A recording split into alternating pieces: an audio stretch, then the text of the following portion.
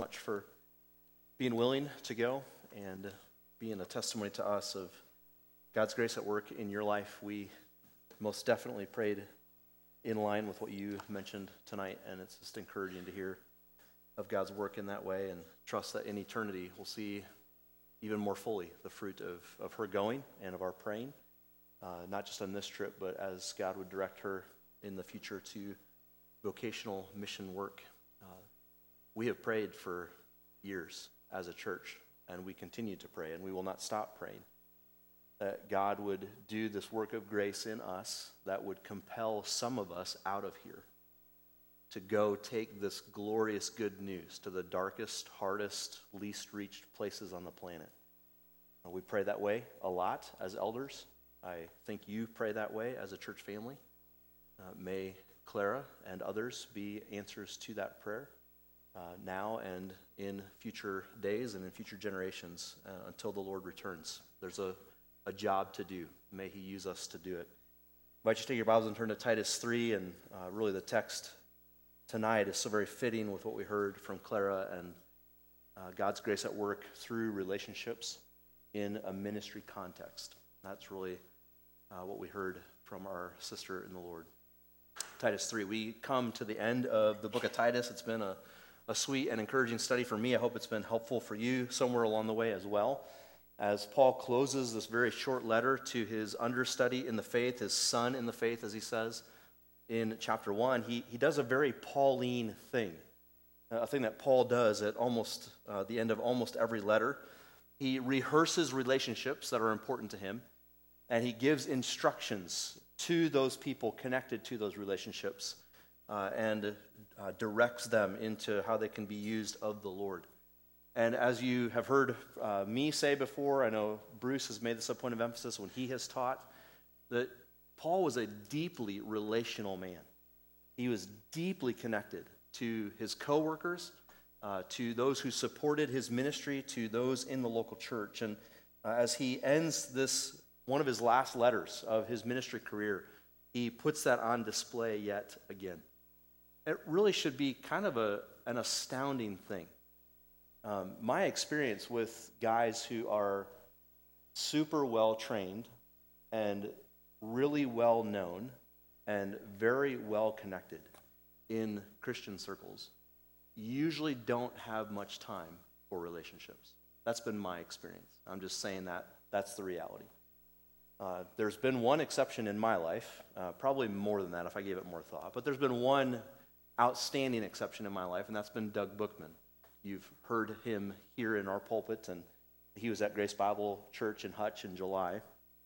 And 2 different times, he made the effort on that weekend to come over and see me and spend time with me. I was blown away. This guy has so many things going in his life. He has so many irons in the fire to manage.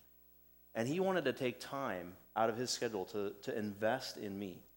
And that's exactly what that was. He was investing his time and his encouragement and his wisdom in somebody that I would consider myself a son in the faith in that sense to him. It was an astounding and encouraging experience. And that is the Apostle Paul.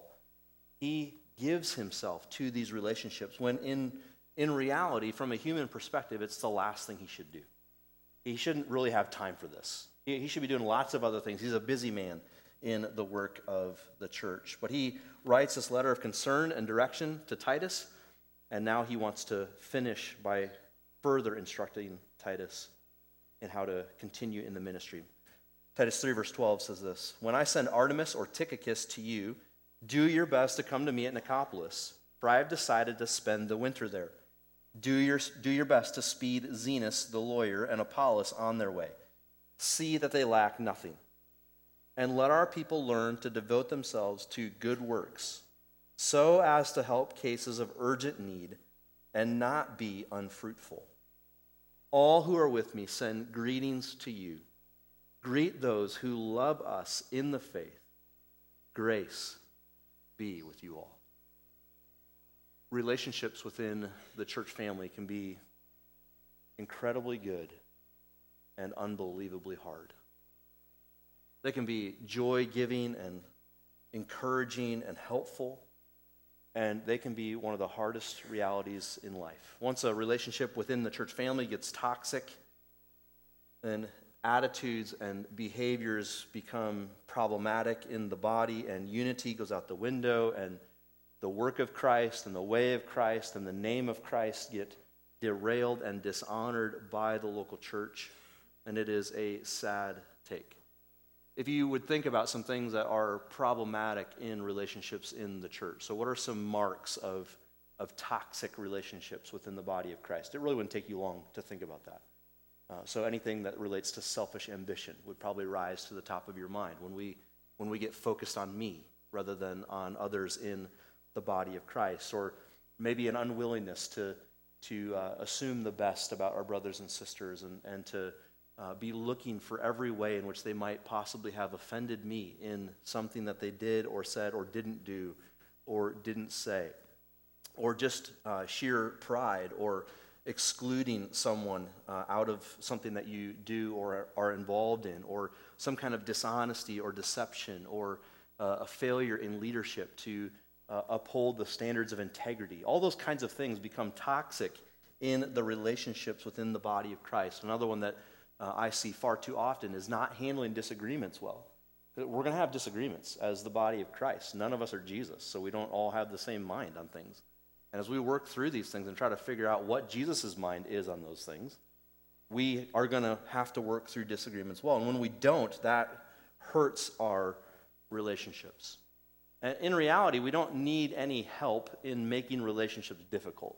We come by that honestly, right? We bring that to the equation. What we need help with is how to have relationships that are healthy and honoring to the Lord and useful to the Lord. And that's what we see in these 4 verses, I think, is an example of healthy relationships which are marked by one key factor.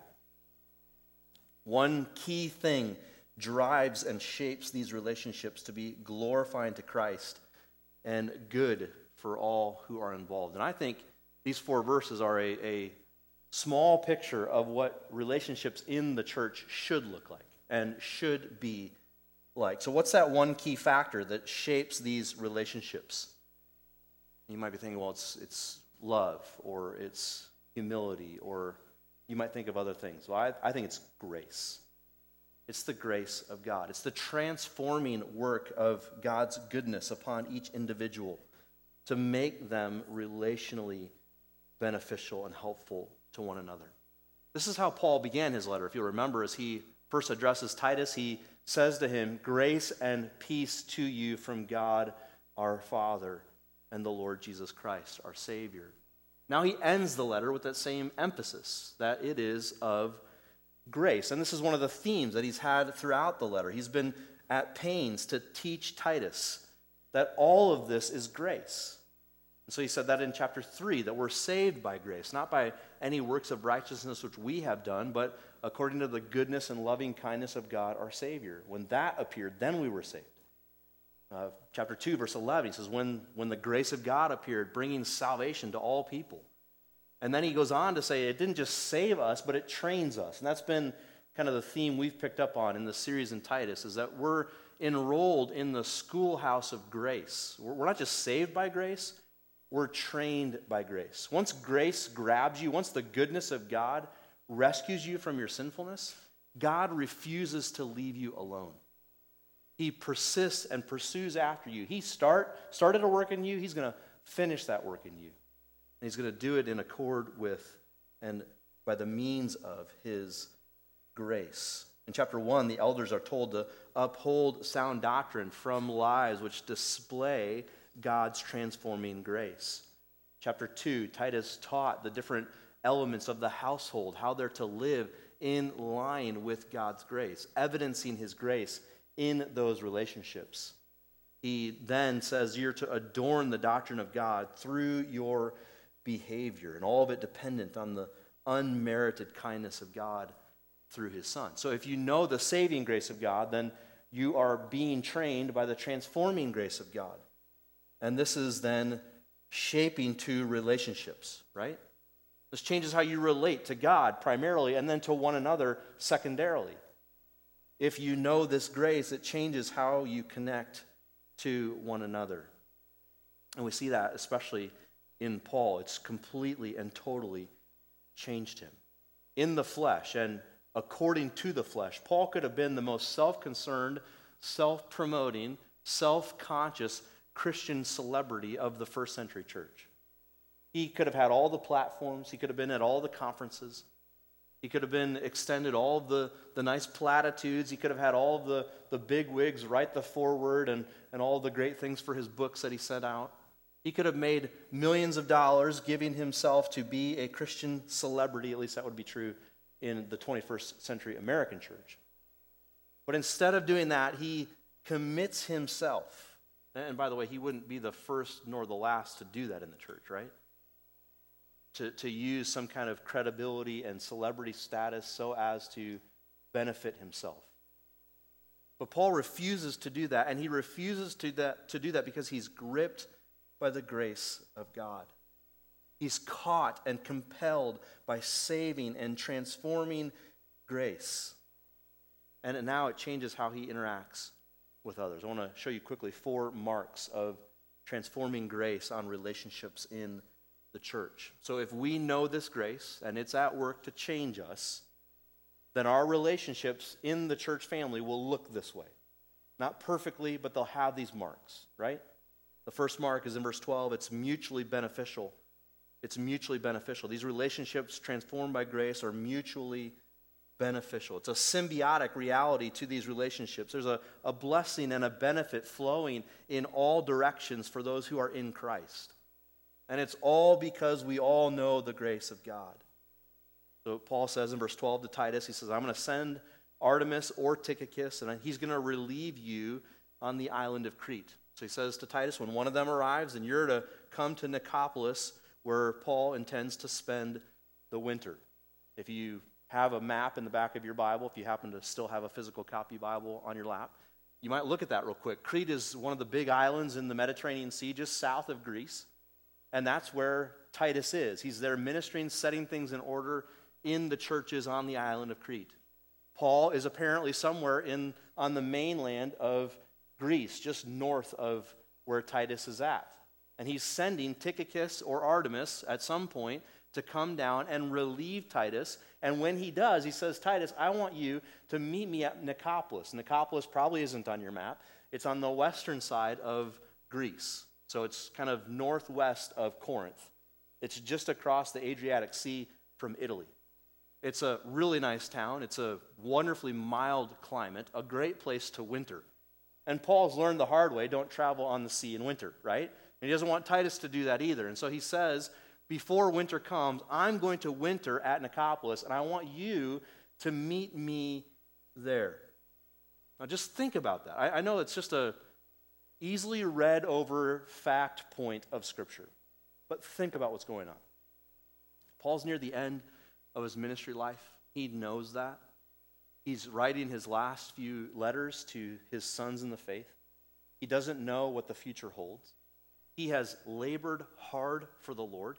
He's been beaten within an inch of his life several times. He's been shipwrecked. He's been snake-bitten. He's been beaten for preaching the gospel by Jews in almost every town in Asia Minor. A winter off would be okay. In my view, a winter off would be all right? But that's not how Paul thinks. Paul's always thinking strategically. How can I use my life and my connections to further the gospel? Likely Nicopolis, being on the western side of Greece, is a strategic point from which I think Paul probably intends to launch from there to Italy and from Italy to Spain. And he says that in his letter to the Romans. I think he intends to use Nicopolis as a jumping point, a launching point to take the gospel to people who have not yet heard. As he says in Romans 16, that's his intent, or Romans 15, is to take the gospel where others have not preached it. And so he says to Titus, I want you to come join me there and help me and encourage me. It's an amazing expression of Paul wanting to redeem every part of his life. Even when he intends to winter and sit out the harder months to travel, he wants to be a blessing and be blessed by others. He wants Titus to come to him. We see in the letter to the church in Philippi and to the letter in Thessalonica that Paul often wants to come be with people so he can be a blessing to them and they can be a blessing to him. He says that multiple times. I think that's exactly what he's saying here to Titus. I want you to come to me because I want to be a blessing to you. I want to help you. I want to encourage you and edify you and further teach you. I want to take the truths of this little letter I wrote to you and drive them home all the further in our late night conversations around the campfire. But also, Paul is convinced that Titus will be an instant add to Paul. That Titus being with Paul will be an encouragement to him. The reality for Paul was that ministry was tough. The opposition was severe. The path was dark. The future was uncertain. The criticism was constant. The victories were few. The seeming defeats were many. And how much he needed the strengthening of an Aaron and a Hur to uphold his hands as the battle raged. And so he wanted Titus to come and be with him. This is the product, my point to you is this is the product of transforming grace. This does not happen apart from the grace of God, changing Paul and changing Titus. Titus is a blessing because of grace. Paul wants to be a blessing and a mentor to Titus because of grace. Paul refuses to let up or give up because of grace. As long as he breathes, he wants to pour out his life into others with everything he has. And that's what grace does to you. That's how the goodness and loving kindness of God, if it has truly gripped you, and it is constantly changing you, this is what it will make you like. Unwilling to sit on the sidelines, unwilling to watch life go by as you coast through your final moments in this world. And Paul's determined to invest in every way the Lord would allow him to do it, and especially in the body of Christ. I ask you, does this mark your relationships, especially those within the church? Are those relationships mutually beneficial?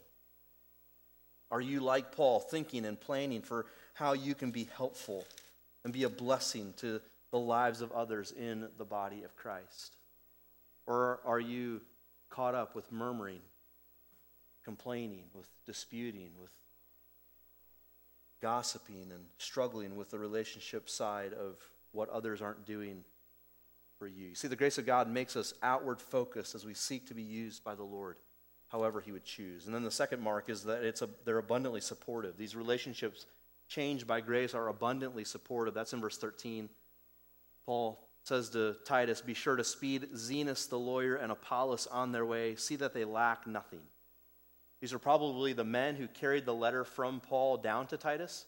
And so they had brought this letter to him, and Titus is reading it, and this is Paul's stamp of approval on their ministry plan.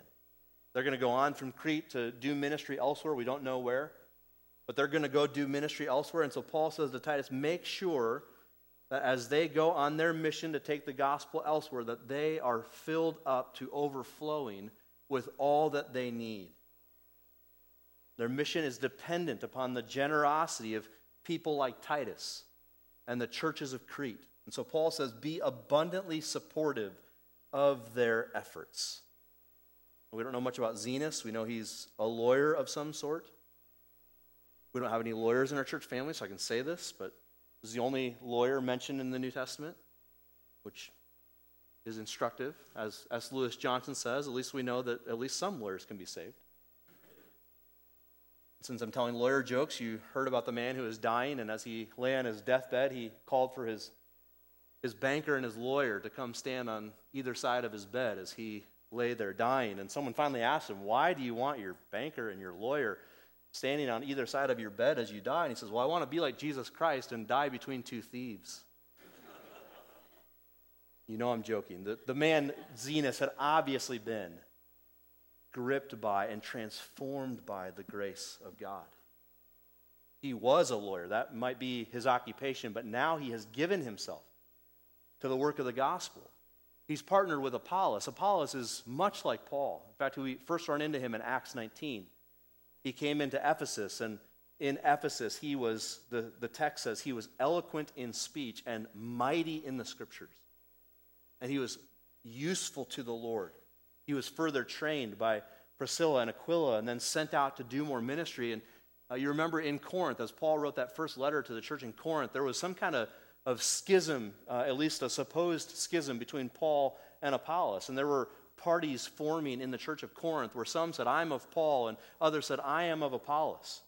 Well, this puts that all to rest, that was not from Paul nor from Apollos.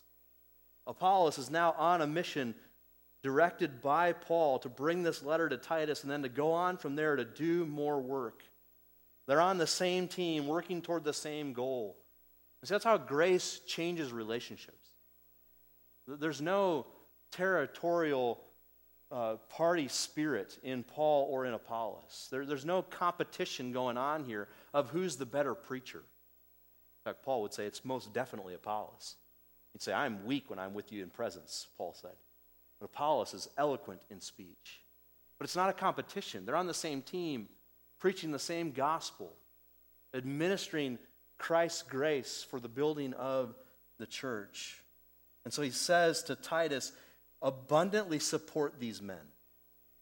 As they collaborate to go further for the gospel, support them. Be abundant in that support. The idea is not just to meet their needs, but to give them more than they need. To give them more than they know what to do with is the idea. It's similar to what John said in his third letter when he writes to that church there, Beloved, it is a faithful thing you do in all your efforts for these brothers, strangers as they are, who testified to your love before the church. You will do well to send them on their journey, listen, in a manner worthy of God. So John says to that church in 3 John, send them on their way in a manner worthy of God. What does he mean? Well, for they have gone out for the sake of the name, accepting nothing from the Gentiles. Therefore, we ought to support people like these, that we may be fellow workers for the truth. He obviously does not mean a pat on the back or an encouraging email or a nice text saying, I'm glad you're doing this, I support you. No, he means do anything you can to make sure they are well supplied. So that the last thing they have to think about in taking the gospel to the hardest places on the planet is how they're going to pay their bills and how they're going to supply food for their family. So be abundantly supportive. And that only happens as a result of God's transforming grace. You will only give abundantly to missions and to ministry workers and to ministries within the church family if grace is compelling you to do so.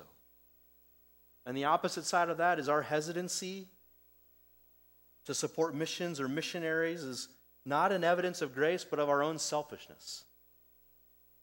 As we count all our chickens and make sure we've got all our dimes lined up perfectly in our own expense account and make sure we're good stewards of all that God's given us and absolutely do that. But as we do that as a way to keep us from being abundantly generous to missionaries, that is not of grace. That is of the flesh. Paul says to Titus, and John says to his church in 3 John, support them in a way that is worthy of the name of God. For that is who they represent in their work. It's abundantly supportive. These relationships also are intentionally sacrificial. That's verse 14. Verse 14 is really the maxim or the truth, the axiom of this whole text. So Paul says to Titus, let our people learn to devote themselves to good works so as to help cases of urgent need and not be unfruitful. That's the truism of these 4 verses. By our people, he's speaking of Christ's people in Christ's church. He's speaking of those who are obviously connected to and committed to the work of Christ in his church. He says they're to learn to be intentionally sacrificial. Notice again, he's picking up that theme of good works that he's emphasized over and over again. That God's sanctifying and saving grace overflows into a changed life, which is filled with good works. That's what we saw last week in verses 1 through 8. Verses 3 through 7 are a wonderful exposition of the gospel.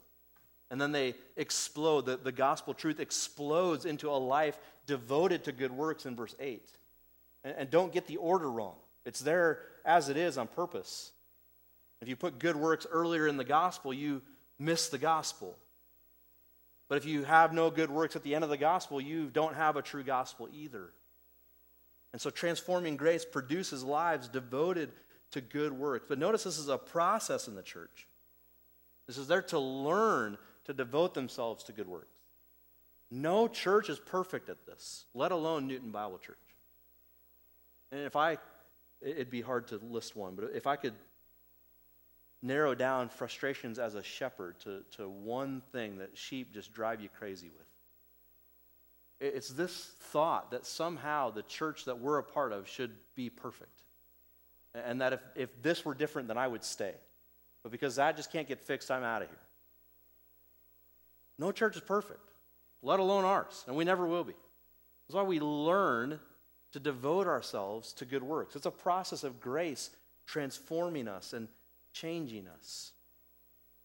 And so Paul says to Titus, do these good things to Zenos and Apollos as exhibit A of this command of verse 14. The very thing you're going to tell the people in your church to do in verse 14, you show them how to do in verse 13.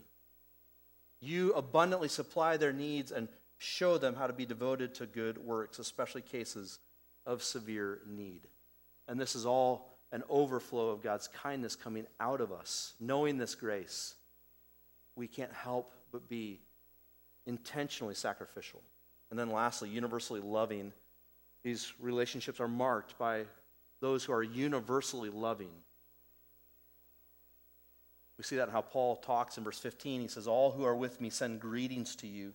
Greet those who love us in the faith. Grace be with you all. Notice the universal language. It's obviously in the context of the church. Both the church that Paul's ministering in and the churches that Titus is ministering in. But it's in that context and it's universal. Everybody in the churches are greeted and are greeting one another and sending grace and love to each other. In other words, this isn't an elite club of only those who have made the cut to talk to Paul, who are part of his inner circle, who are part of his texting friend group. And if you didn't make that, then this doesn't apply to you. That's not what's going on here. Now, Paul is so changed by grace that he loves all those who are in Christ. And he's compelled by the grace of Christ to want grace extended to all those who are in Christ.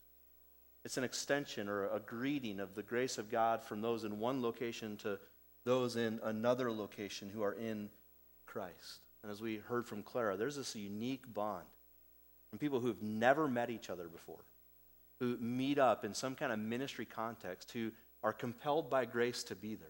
And there's an instant union in Christ and a joy in the fellowship of the body in that situation. It's a bond of grace. And so as Paul started the letter, he ends the letter with grace. If you looked at all of Paul's letters, you looked at chapter 1, you'd find grace. You looked at the last chapter, chapter 6 of Ephesians, chapter 3 of Titus, chapter 4 of 2 Timothy, chapter 4 of Philippians, wherever you went, you would find grace. He bookends every one of his writings with this key reality in the church, the grace of God. It is by the grace of God. It is through the grace of God, and it is for the glory of God that all these things are true. So as you look at your own life through this text, I ask you again, what do you see? Where you find relationships marked by these things, be encouraged. That's grace in you, and that's grace in other people. Rejoice in that and foster that. Pursue that all the more. Where you find other things, know that that is not God working in you. That's you working out of you. You need the grace of God to change you and transform you to be mutually beneficial, abundantly supportive, intentionally sacrificial, and universally loving within the body of Christ. May the Lord help us. Let's pray. Father in heaven, thank you for your work in us because of and through your Son. We pray that you would further this grace in us, that your abundant kindness would be known and seen in how we learn to walk now in this grace that we know. We pray that you would mark our church with these things, that we would see the benefit and the support and the mutual love and joy that we see in this text. Father, would that be true in our church family as we have seen it true so often before? Would you build that further in us for your glory? Thank you, Father. In Jesus' name, amen. God's grace to you. You're dismissed.